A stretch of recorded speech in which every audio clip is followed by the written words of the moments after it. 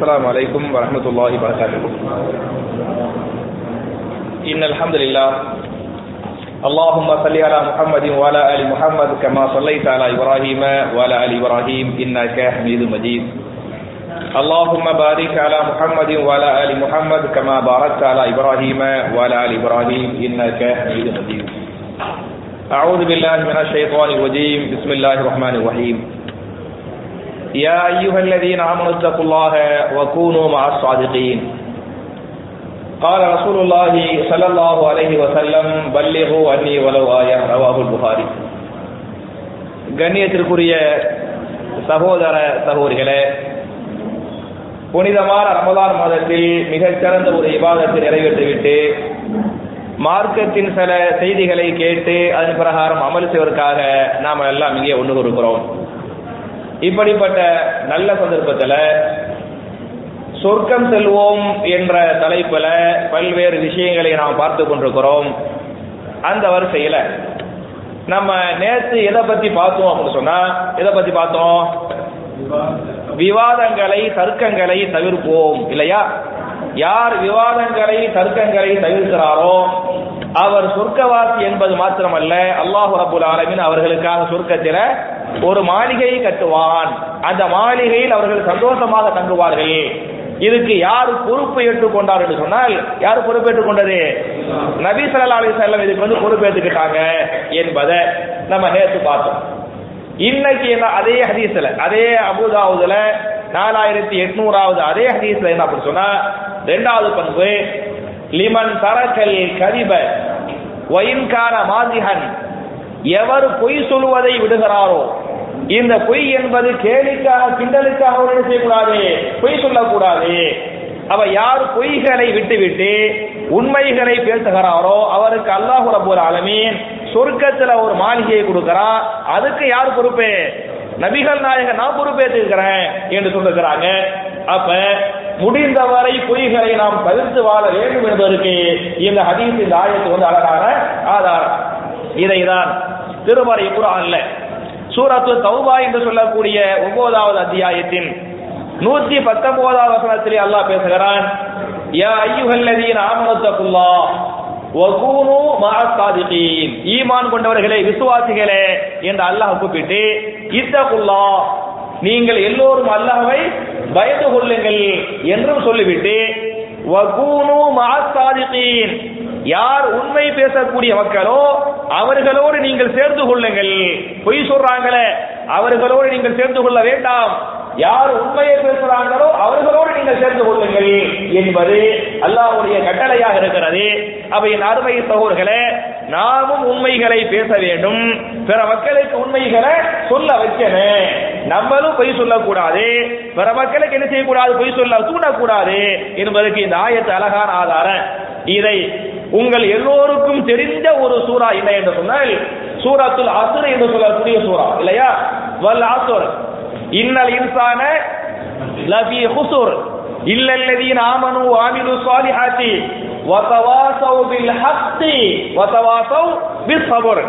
காலத்தின் மீது சத்தியமாக இன்னல் இன்சான லஃபீ குஸ்ர், ஒட்டுமொத்த மனித குலமே நஷ்டத்தில் இருக்கிறது என்று சொல்லிவிட்டு, யாரை தவிர என்று சொன்னால் யார் ஈமான் கொண்டு சாலிஹான அமல்களை செய்து தானும் உண்மையை பேசி பிற மக்களை உண்மையை பேசுமாறு ஏவி தானும் சபூராக இருந்து பிற மக்களையும் சபூராக பொறுமையாக இருக்குமாறு யார் ஏவுகிறார்களோ அவர்களை தவிர என்று அல்லாஹ் பேசுகிறான். அவை அருமை சகோதரர்களே, இந்த வசனங்கள் எல்லாம் உண்மைகளை மாத்திரமே பேச வேண்டும் என்பதற்கு இந்த ஆயத்துகள் ஆதாரம். மட்டுமில்லாம நான் ஏற்கனவே அந்த சூரத்து தௌபாவுடைய ஆயத்து சொன்ன பத்தியா, அந்த ஆயத்து ஏன் இறங்கிய வரலாற்று பின்னணிகள் என்ன என்று சொன்னால், நான் ஏற்கனவே சொன்னது போன்று, நேற்று சொன்னது போன்று ஹிஜ்ரி 9வது வருஷம் அந்த கூட்டம் வந்தாங்களா இல்லையா, அதே காலகட்டத்துல தான் இந்த ஆயத்தும் இறங்குகிறார். இத தபூக்கு ஒரு ஹிஜ்ரி 9ல தான் ஒரு போர் நடந்துச்சு. போருக்கு பேர் என்ன? தபூக்கு போர். அதாவது தபூக்கு என்பது மதீனாவிலிருந்து ஏறக்குறைய 1000 கிலோமீட்டரை தாண்டி இருக்கிறார். இந்த தபூக்குக்காக, அதாவது ரோம் படை தபூக்கு வழியாக மதீனாவுக்குள் வரப்போகிறது என்கிற செய்தியை நபிகள் நாயகம் கேள்விப்படுறாங்க.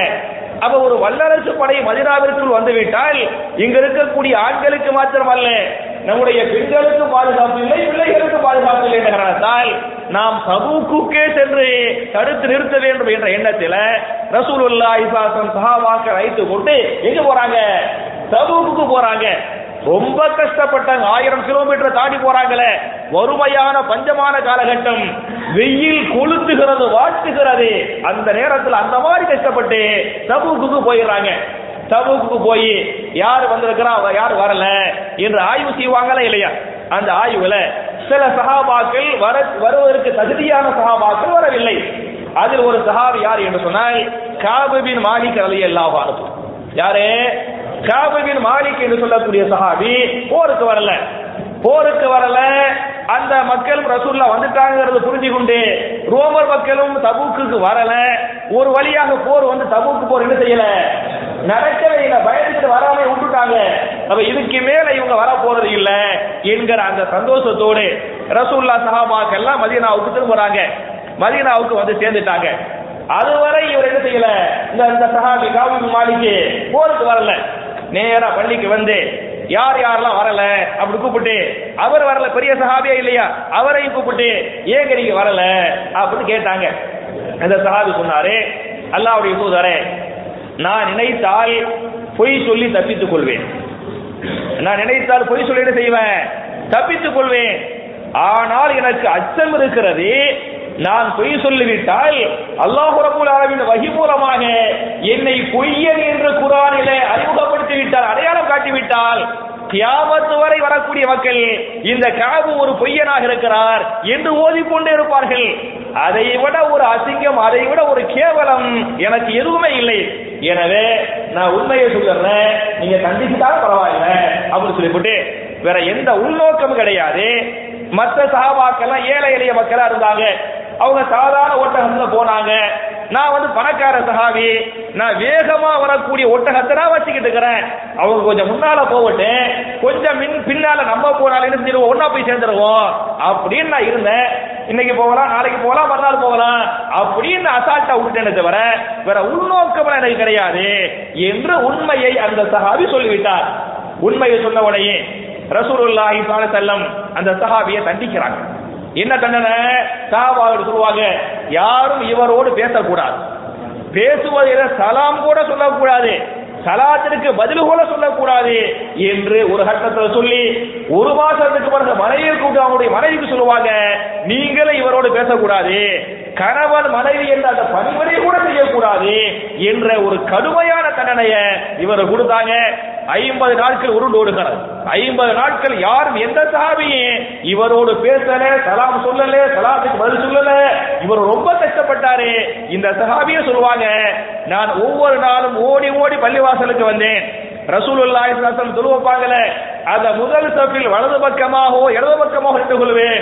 நபிகள் நாயகம் தொழுகையை முடிக்கிற போது அஸ்ஸலாமு அலைக்கும் வரஹ்மத்துல்லாஹ் என்று சொல்லுகிற போது என் முகத்தை பார்க்க மாட்டார்களா, எனக்கு சலாம் சொல்ல மாட்டார்களா, என்னோடு பேச மாட்டார்களா, இந்த கடும் தண்டனை வாபஸ் வாங்கி கொள்ள மாட்டார்களா என்ற ஆதங்கம் எனக்கு ஏற்பட்டது. இந்த 50 நாட்களுக்கு பிறகு அல்லாஹ் ரப்பல் ஆலமீன் சூரத்து தௌபாவுடைய வசனத்தை இறக்கி இந்த கஅப் உண்மையை சொல்லிவிட்டார். எனவே இந்த கஅபை நான் மன்னித்து விட்டேன், இந்த கஅபுக்கு சொர்க்கம் வாஜிபாகி விட்டது, அல்லாஹ்வால் என்னால் மன்னிக்கப்பட்ட இந்த சஹாபியாக இருக்கிறார் என்று சொல்லிவிட்டு உண்மை பேசுவதற்கு இந்த கஅப் பின் மாலிக் முன்மாதிரியாக இருக்கிறார்.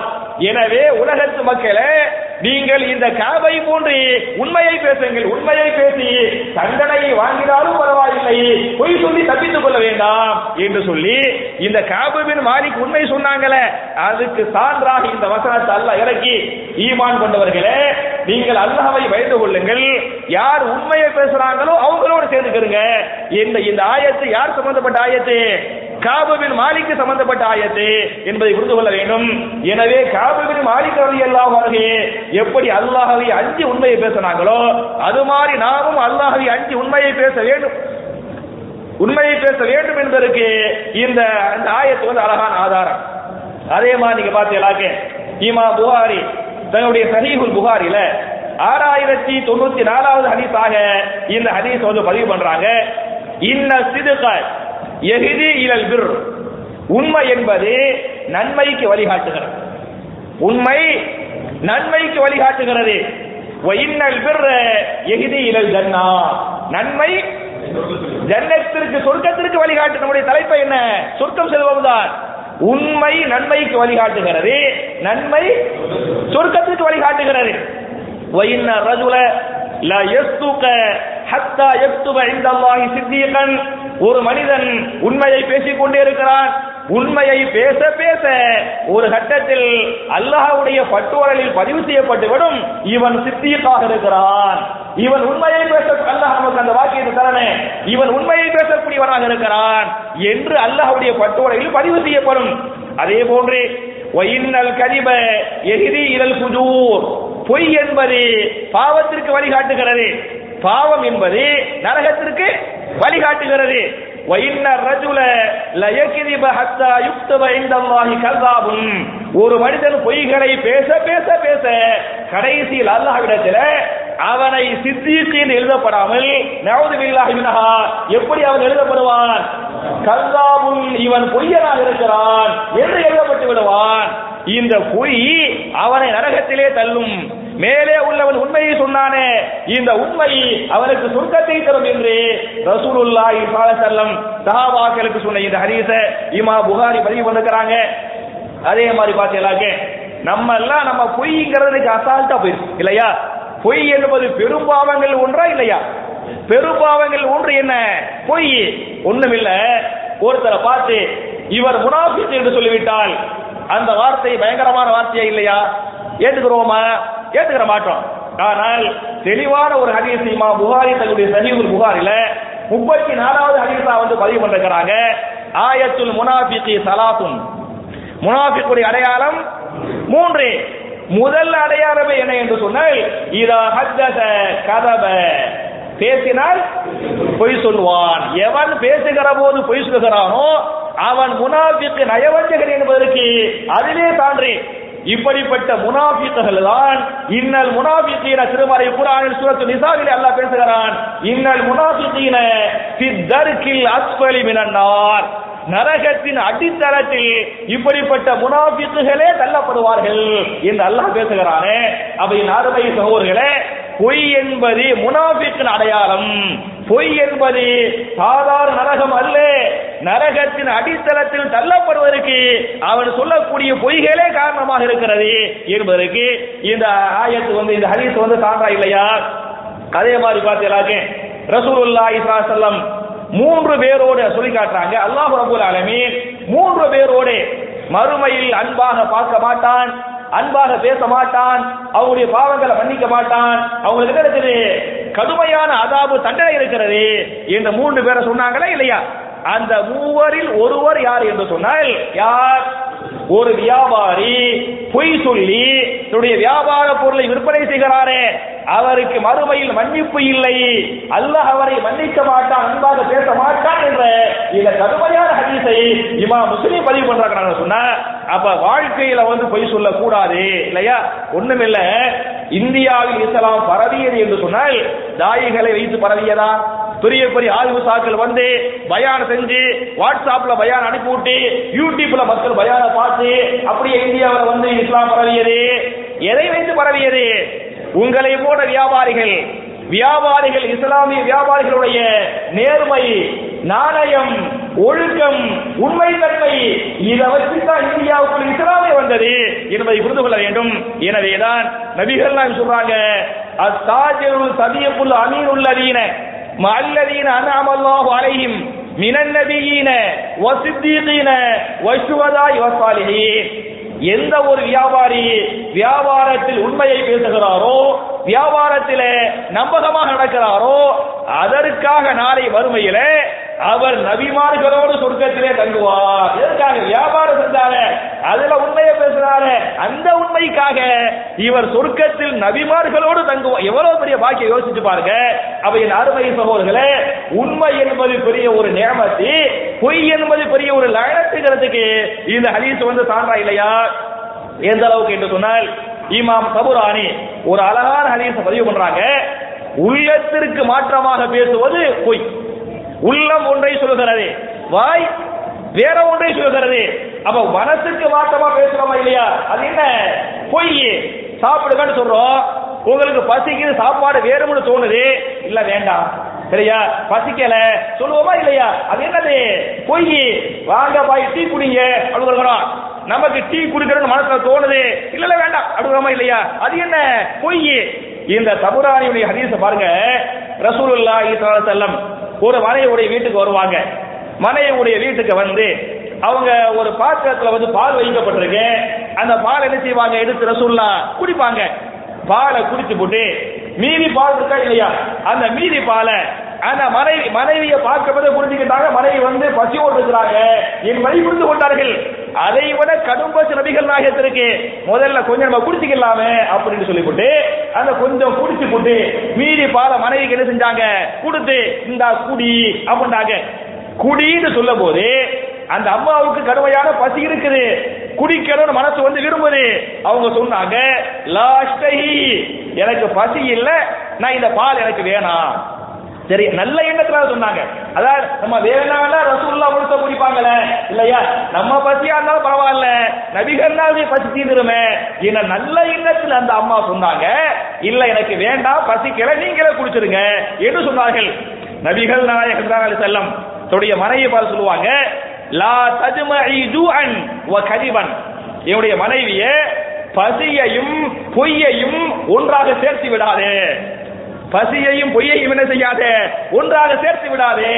நீ சொன்னது பொய்யாக இருக்கிறது, இதுகான மறுமையில் அல்லாஹ்விடத்திலே ஒரு பொய் என்று எழுதப்பட்டு விட்டது என்று நபிகள் நாயகம் ஸல்லல்லாஹு அலைஹி வஸல்லம் தன்னுடைய மனைவிக்கு உபதேசம் பண்றாங்கன்னு சொன்னா, அப்ப சின்ன ஒரு பொய் சொல்றாங்க, இது கூட என்ன இது? பொய். நம்ம எல்லாம் பிள்ளைகளுக்கு உண்மையை ஏவணும், உண்மையை தூண்டனே. ஆனா துர்பாக்கியசாலிகளாக நம்மள பல பேரு வெளியிலேருந்து ஒரு ஆள் வருவார், ஒரு ஆள் வந்து போன் பண்ணுவாரு, இல்ல காலிங் பெல் அடிப்பாரு, இவர் இருக்கிறாரு கேட்பாரு, நம்மளே உள்ள உட்கார்ந்துகிட்டு பாப்பா இல்லைன்னு சொல்லு, பிள்ளைகள்கிட்ட பாப்பா இல்லைன்னு சொல்லு, பாப்பா வெளியே போயிட்டான்னு சொல்லி கொடுப்போமா இல்லையா? அந்த புள்ள அப்படியே அதை வந்து உள்வாங்க, அதை உள்வாங்கி பாப்பா இல்ல, பாப்பா அந்த பிள்ளைக்கு பொய்ன்னு தெளிவா தெரிஞ்சுக்கிற பொய்ய சொல்லுது. இது இப்படிதான் பொய் சொல்ல வேண்டும் என்று பிள்ளைங்களுக்கு ட்ரைனிங் கொடுத்தமா இல்லையா? அந்த சின்ன வயசுல சொல்லிடுறேன், அது வயசு ஆக ஆக ஆக எல்லா ஊர்ல போய் ஸ்டோரேஜ் போய் உட்கார்ப்பா இல்லையா? போய் உள்ள போய் உட்காரும் போது அப்ப இப்படிதான் பொய் சொல்லணும், இப்படிதான் தப்பிக்கணும் என்று வருமா வராதா? அப்ப முதல்ல நம்ம வந்து உண்மையை சொல்லணும், நம்முடைய பிள்ளைகளுக்கு என்ன செய்யணும்? உண்மையை சொல்ல கூட்டணுங்கிறதுக்கு இந்த ஹதீசுகள் சான்று. அதே மாதிரி பார்த்தீங்களாக்க சின்ன ஒரு பொய் கூட கூடாதுங்கிறது இன்னொரு ஆதாரம். இமாம் அபூதாவூத் இந்த ஹதீஸ் பதிவு பண்ணுவாங்க. அறிவிக்கின்ற சஹாபி அப்துல்லா பின் ஆமிர் ரலியல்லாஹு அன்ஹு, இந்த சஹாபி சொல்றாங்க, நபிகள் நாயகம் ஸல்லல்லாஹு அலைஹி வஸல்லம் ஒரு நாள் எங்க வீட்டுக்கு வந்தாங்க. இந்த சஹாபி சின்ன வயசு பையனா, அப்ப இவர் சொல்றாரு, எனக்கு சின்ன வயசா தான் இருந்துச்சு, ரசூலுல்லாஹ் எங்க வீட்டுக்கு வந்தாங்க. ரசூலுல்லாஹ் எங்க வீட்டுக்கு வந்திருக்கும் போது என்னுடைய அம்மா என்ன சொன்னாங்கன்னு சொன்னா, என்னைய பார்த்து அப்துல்லாவே இங்க வா, நான் ஒரு பொருள் வச்சுக்கிறேன் அப்படின்னு என்னை கூப்பிட்டாங்க. சரியா? அப்துல்லா ரசூலுல்லாஹ் வீட்டுக்கு வந்தாங்க, அந்த அம்மா தான் சின்ன பையனை கூப்பிடுறாங்க, அப்துல்லா இங்க வாப்பா, நான் ஒரு பொருள் வச்சுக்கிறேன், சரியா, சாப்பிடக்கூடிய பொருள் வச்சுக்கிறேன் அப்படி சின்ன பிள்ளைய கூப்பிடுவோமா இல்லையா? அது மாதிரி சொல்லி அந்த அம்மா கூப்பிடுறாங்க. அப்படின்னு கூப்பிட முடியுமே. ரசூலுல்லாஹி ஸல்லல்லாஹு அலைஹி வஸல்லம் அந்த அம்மாட்ட கேட்பாங்க, உங்க பையனை ஒரு சாப்பிடக்கூடிய பண்டம் வச்சுக்கிறதா சொன்னீங்களா இல்லையா? நீங்க என்ன வச்சுக்கிறீங்க? உங்க பையன் சாப்பிடுறதுக்கு என்ன வச்சுக்கிறீங்க அப்படின்னு கேட்டாங்க. அந்த அம்மா சொன்னாங்க, என்கிட்ட பேரிச்ச பழம் இருக்குது, பேரிச்ச பழம் கொடுக்கதான் என் பையனை கூப்பிடுறேன் அப்படின்னு அந்த அம்மா சொன்னாங்க. நபிகள் நாயகம் அந்த அம்மாவுக்கு சொன்னாங்க, இன்னைக்கு லவ்லம் துஅதீஹி ஷைஅன் குதிபத் அலைகி கல்வத்துன், ஒருவேளை எதையும் நீங்கள் கொடுக்கவில்லை என்று சொன்னால், உண்ணுவதற்கு எதுவும் உங்களிடத்தில் இல்லை என்று சொன்னால், இப்படி கூப்பிட்டியல இது கூட உங்களுக்கு பொய்யாக எழுதப்பட்டிருக்கும். புரிஞ்சா? ஏதோ பேர் சமத்தை வச்சிருந்து உண்மையை சொல்லிட்டீங்க, உண்மையை சொல்லாம நீங்க உங்க பையனை ஏமாத்துவதா நீங்க என்ன செஞ்சீங்களாக்க, இதுக்கு கூட அல்லாஹ் பொய்ன்னு எழுதி இது கூட மறுமையில் என்ன செஞ்சிருப்பா, உங்களை விசாரிச்சிருப்பா என்று நபிகள் நாயகம் ஸல்லல்லாஹு அலைஹி வஸல்லம் அந்த அம்மையாருக்கு உபதேசம் பண்ணாங்க என்ற இந்த ஹதீஸை இமாம் அபூதாவூத் பதிவு பண்ணுகிறாங்க. அதே மாதிரி பார்த்தீங்கன்னாக்க ஒருவன் பொய் சொல்கிறான் என்று சொன்னால் அந்த பொய்யனுக்குரிய தண்டனை என்னங்கிறத நீங்க புகாரில பார்க்கலாம். புகாரில வந்து 1386வது ஒரு நீண்ட ஒரு ஹதீஸ். ரசூலுல்லாஹி ஸல்லல்லாஹு அலைஹி வஸல்லம் அவங்க படுத்து கிடப்பாங்க. நபிமார்கள் காணக்கூடிய கனவு வஹியா வஹி இல்லையா? அது வஹி. இதுல ரசூலுல்லாஹ் கனவு காண்றாங்க. கனவுல 2 மலக்குமார்கள் ரசூலுல்லாஹ்ட்ட வருவாங்க. ரசூலுல்லாஹ்வை எழுப்பி எங்கோ ஒரு இடத்துக்கு என்ன செய்வாங்க, கூட்டிக்கிட்டு போவாங்க. ரசூலுல்லாஹி ஸல்லல்லாஹு அலைஹி வஸல்லம் அந்த மலக்குகளோடு சேர்ந்து போவாங்க. போனா முதல்ல ஒரு ஆளை பார்ப்பாங்க. அந்த ஆள் எப்படி இருப்பான்னு சொன்னா, படுத்துக்கிறப்பான், அவனுக்கு பக்கத்துல இன்னொரு ஒரு ஆள் நிற்பான், கையில ஒரு பெரிய ஒரு பாறையை வச்சு அந்த பாறையை கொண்டு போய் அவன் தலையில தூக்கி போடுறான். இந்த பாறையை கொண்டு போய் அவன் தலையில தூக்கி போட்ட உடனே தலை என்னவாகி விட்டது, உடைந்து நொறுங்கி விட்டது. தலை அப்படியே நொறுங்கி ரத்தம் அப்படியே கொட்டுது. அதை இந்த ஆள் பார்க்கிறான். அந்த ஊதிச்சு பத்திரா பாறை அது அப்படியே உருண்டோடுகிறது. உருண்டோடக்கூடிய பாதையை பாறையை ஓடி போய் இவன் திருப்பி தூக்கிட்டு வந்து இவனை பார்க்கும் போது தலை சரியாக்கப்பட்டிருக்கும். திருப்பி என்ன செய்வான், மறுபடியும் அதே மரத்துக்கு போடுறான். மண்டை நொறுங்குகிறது, ரத்தம் கொட்டுகிறது, அவன் துடிக்கிறான். திருப்பி பாறை வந்து ஓடிக்கிட்டு இருக்கேன். இவன் மறுபடியும் போய் தூக்கிட்டு வந்து பார்ப்பான், சரியாக்கப்பட்டிருக்கேன். மறுபடியும் என்ன செய்வான், திருப்பி மண்டையில போடுவான். இந்த மாதிரி தலை சிதைக்கப்படக்கூடிய ஒரு கோரமான காட்சியை ரசூலுல்லாஹ் 4 காட்சியை பார்த்தாங்க. முதல்ல இந்த காட்சியை பார்க்கறாங்க. இந்த கோரமான காட்சியை பார்த்த உடனே அந்த மலக்குமார்கள்ட்ட கேட்பாங்க, இவன் யார், எதற்காக இப்படி தண்டிக்கப்படுகிறான், என்ன பாவத்தை செய்தான், என்ன பாவத்திற்காக என்று ரசூலுல்லாஹி ஸல்லல்லாஹு அலைஹி வஸல்லம் அந்த மலக்குமார்கள்ட்ட வந்து கேள்வி கேட்பாங்க.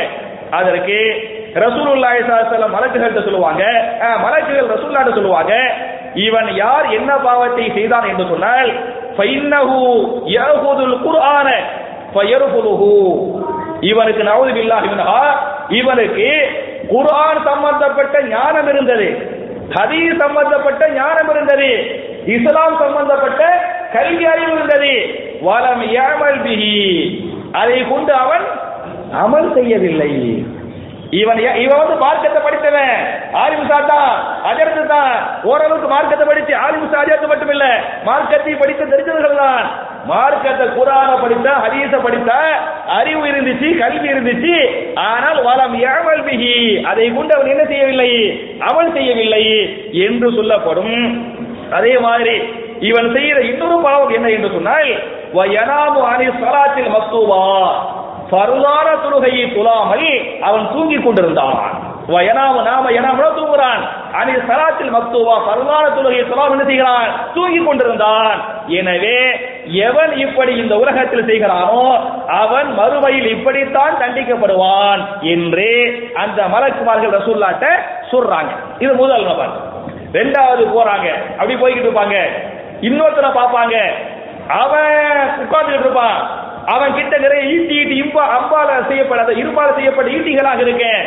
இன்னொருத்த ஒரு ஈட்டியை வச்சு என்ன செய்வான்னு சொன்னா, அவன் வாயில குத்துவான். ஒருத்த உட்காந்துக்கிறானே, அவன் வாயில என்ன செய்யறான், ஒரு ஈட்டியை வச்சு குத்துவான். எந்த அளவுக்கு ஈட்டியை வச்சு குத்துவான் அப்படின்னு சொன்னா, அவனுடைய பிடரி வழியே வெளியே வந்துடும். வாயில குத்துற ஈட்டி பிடரி வழியாக வெளியே வரேன், அதை வச்சு அப்படியே வலது பக்கமா கிழிப்பான். கிழிச்சு 2வது ஈட்டி என்ன செய்வான், எடுப்பான், மூக்குல ஒரு குத்துவான். அது என்ன செய்ய, பின் வழியா வெளியே வந்துறேன், அப்படி வலது பக்கமா கிழிப்பான். 3வது ஒரு ஈட்டி எடுப்பான், கண்ணில நஊது பில்லாஹி மின்ஹா, கண்ணில குத்துவான். அது கண்ணில குத்துறவன் அது என்ன செஞ்ச, பின் வழியாக வந்த வழியாக வெளியே வந்துறேன், திருப்பி கிழிப்பான். அப்புறம் 4வது ஈட்டி எடுப்பான். 4வது ஈட்டி எடுத்து பார்க்கும் போது வாயில குத்தி கிழிச்சானே அது சரியாக்கப்பட்டிருக்கேன், மறுபடியும் குத்துவான், கிழிப்பான்.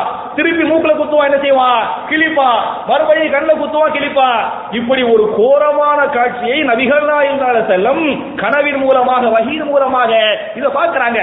பார்த்துட்டு கேட்கிறாங்க, இவன் யார், எந்த பாவத்திற்காக இப்படி தண்டிக்கப்படுகிறான் என்று கேட்பாங்க. அதற்கு அந்த மலக்குகள் சொல்லுவாங்க, ஃபைன்னஹு அர்-ரஜுலு யகுது மின் பைத்திஹி ஃபயக்திபுல் கதுபத தபுலுகுல் ஆஃபாக். இவன் யார் என்று சொன்னால், யகுது மின் பைத்திஹி, தன்னுடைய வீட்டிலிருந்து காலையிலே வெளியே போனான். வெளியே போய் ஃபயக்திபுல் கதுபத, ஒரு பொய்யை சொன்னான். அந்த பொய் தபுலுகுல் ஆஃபாக், உலகம் முழுக்க பரவி விட்டது.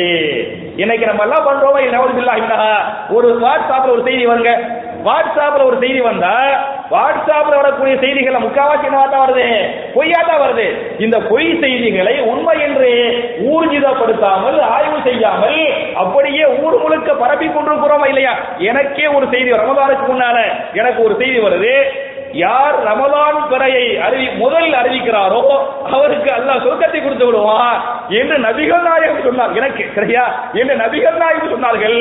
அப்படி வந்துச்சு. நான் உங்களுக்கு கால் பண்ணி பேசி இப்பெல்லாம் ஹதீஸ்லாம் இல்லைங்க அப்படின்னு சொல்லிட்டேன். அப்ப இந்த மாதிரி அல்லாஹ் மேல பொய், ரசூல்லா மேல பொய், பாக்கி நாட்டு நடப்புகள் விஷயத்துல என்ன பொய், இப்படி ஒரு பொய்யை சொல்லி அந்த பொய் உலகம் முழுக்க பரவுகிறதா இல்லையா, அவன் நாளை மறுமையில் நரகத்தில் எப்படி தண்டிக்கப்படுவான், இந்த மாதிரி ஈட்டியால் குத்தி குத்தி என்ன செய்யப்படுவான், தண்டிக்கப்படுவான் என்று அந்த மலக்குகள் ரசூலுல்லாஹ் சொல்லுவாங்க. அப்புறம் அப்படி போவாங்க. மூணாவது ஒரு கூட்டத்தை பார்ப்பாங்க. ஒரு கிணறு மாதிரி இருக்கேன், உள்ள நெருப்பு கொழுந்து விட்டு எரிஞ்சுக்கிட்டு இருக்கேன். அங்க உத்து பார்த்தா ஆண்கள் பெண்கள் நிர்வாணமாக கதறி கொண்டிருப்பார்கள். மேல ஏற முற்படுவாங்க, கடைசி வரை ஏறுவாங்க, மறுபடியும் உள்ளே தள்ளப்படுவார்கள், திருப்பி ஏறுவாங்க, திருப்பி உள்ளே தள்ளப்படுவார்கள். அந்த நெருப்பு எரிந்து கொண்டிருக்கிறது. அதில் கொதிக்கக்கூடிய கதறக்கூடிய ஒரு காட்சியை மக்களை நபிகள் நாயகம் பார்ப்பாங்க. பார்த்துவிட்டு இவங்க யாரு அப்படின்னு கேட்பாங்க.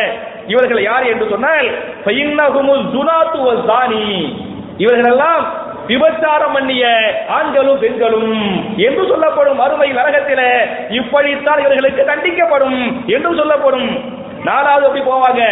பார்த்தா ரத்த ஆறு ஓடிக்கிட்டு இருக்கேன், அதில் ஒருவன் மிதந்து கொண்டிருப்பான். மிதந்து எப்படியாவது தப்பித்து கரைக்கு வந்து விடலாமா என்று தப்பித்து அந்த இரத்த ஆறிலிருந்து கரைக்கு வந்து சேருவான். கரைக்கு வந்து சேர்ந்தால் கரையில சின்ன சின்ன கல்லா கிடக்கும். ஒரு கல்லை எடுத்து ஒருத்தர் என்ன செய்வான் அப்படின்னு சொன்னா திருப்பி வாயிலத்துக்கு போடுவான். வாயிலத்துக்கு போட்ட உடனே இவன் மறுபடியும் எங்க போயிருவான், இரத்த ஆறுக்கு நடுவுல போயிருவான். திருப்பி கஷ்டப்பட்டு நீச்சல் தெரியாம கஷ்டப்பட்டு தப்பிச்சு கரைக்கு வருவான். இரண்டாவது தளத்துக்கு வாயிலுக்கு போடுவானா, திருப்பி அந்த போயிருவானா. இந்த மாதிரி இரத்த ஆற்றில் மிதக்கக்கூடிய ஒரு காட்சியை ஒரு நபரை நபிகள் இங்க பார்ப்பாங்க. இவன் யாருன்னு கேட்டாங்க. இவன் யார் என்று சொன்னால் இன்னஹு ஆக்கிலு ரிபா, இவன் யார், வட்டி வாங்கியவன், வட்டி உண்டவன், வட்டிக்கு வக்காலத்து வாங்கியவன் என்று சொல்லப்படுவதாக நபிகள் நாயகம் சொல்லுகிறாங்க.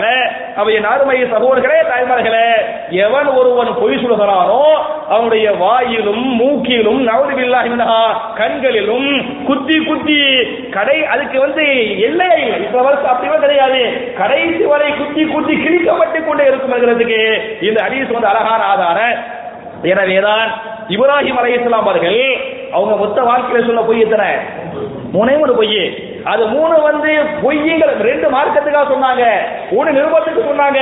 அதெல்லாம் ஒரு பொய், நம்ம பார்வையில் அது ஒரு பொய்யே கிடையாது. ஆனால் அவர்களே மறுமையில் அல்லாஹ்வுக்கு பயப்படுவாங்க. மக்கள் போய் சிபாரிசு பண்ணுங்க கேட்பாங்கல்ல, அதுக்கு அவங்க நானே உலகத்துல மூணு பொய் சொல்லிட்டேன், ஏன் மேல அல்லாஹ் பயங்கரமான கோபத்தில் இருக்கிறான், நான் எப்படி எல்லாரும் போய் சிபாரிசு பண்ண முடியும், இந்த மூணு பொய் சொன்னாங்களே இதுக்கே கோபம் என்று சொன்னால் அந்த மூணு பொய்க்கே இந்த நிலைமை என்று சொன்ன நம்ம எல்லாம் சொன்ன பொய்களை மூட்டை மூட்டையாக லாரி லாரியாக அல்லாமா இல்லையா. அப்ப இந்த அருமை சகோதரர்களே, பொய் என்பதை நம்ம சாதாரண நினைச்சுக்கிட்டு இருக்கிறோம். இது பயங்கரமான ஒண்ணு. எவன் பொய்களை தவிர்க்கிறானோ அவனுக்கு சொர்க்கத்தில் மாளிகை இருக்கிறது என்பதை புரிந்து கொள்ள வேண்டும். இந்த பொய்ய போல நீங்க கேலி கிண்டலுக்காக பேசக்கூடாது. கேலி பண்ணலாம், தாடி பண்ணலாம், கிண்டல் அதெல்லாம் மார்க்க தப்பு கிடையாது. ஆனால் அதில் உண்மை தன்மை இருக்க வேண்டும், அதுல போய் சொல்லக்கூடாது. ஒரு ஹதீஸ் அப்படி இமாம் திருமதி பதிவு பண்றாங்க. ரசூலுல்லாஹி ஸல்லல்லாஹு அலைஹி வஸல்லம் சஹாபாக்கள் ரொம்ப இறங்கி ரொம்ப அந்நியோன்யமா பாசமாட்டா, நான் ஒரு கெஸ்டாவா இருக்க மாட்டாங்க, இறங்கி மக்களோட சின்ன பையன் போவாரு, அனஸ் பின் மாலிக் சின்ன ஒரு பையன் அவர் போவாரு. ரசூல் அஸ்ஸலாமு அலைக்கும் அவர் ரசூல்லா முந்திக்கிட்டு ரசூல்லா முந்திக்கு என்ன செய்வாங்க, அவருக்கு போய் சலாம் சொல்லுவாங்க. இந்த மாதிரி ரொம்ப அந்நியோன்யமா எல்லாத்தையும் பழகுவாங்க.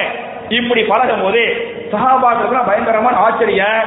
நபி வயசுல மூத்தவங்க, அந்தஸ்துல மூத்தவங்க, இவ்வளவு எனக்கு இவ்வளவு அந்நியோன்யமா பழகினாங்களே. அதுலயே ரசூல் அப்பப்ப ஜாலி ஜோக்கெல்லாம் பண்ணுவாங்க.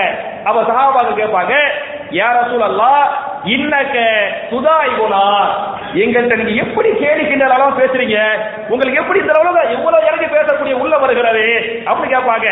அதுக்கு நபிகள் நாயகம் சொன்ன பதில் என்ன என்று சொன்னால், இன்னி லா அகூலு இல்லா ஹக்கன், நான் கிண்டலாக பேசும்போது கூட, நான் ஜாலியாக பேசும்போது கூட உண்மையை தவிர வேற எதையும் பேசுவது இல்லை.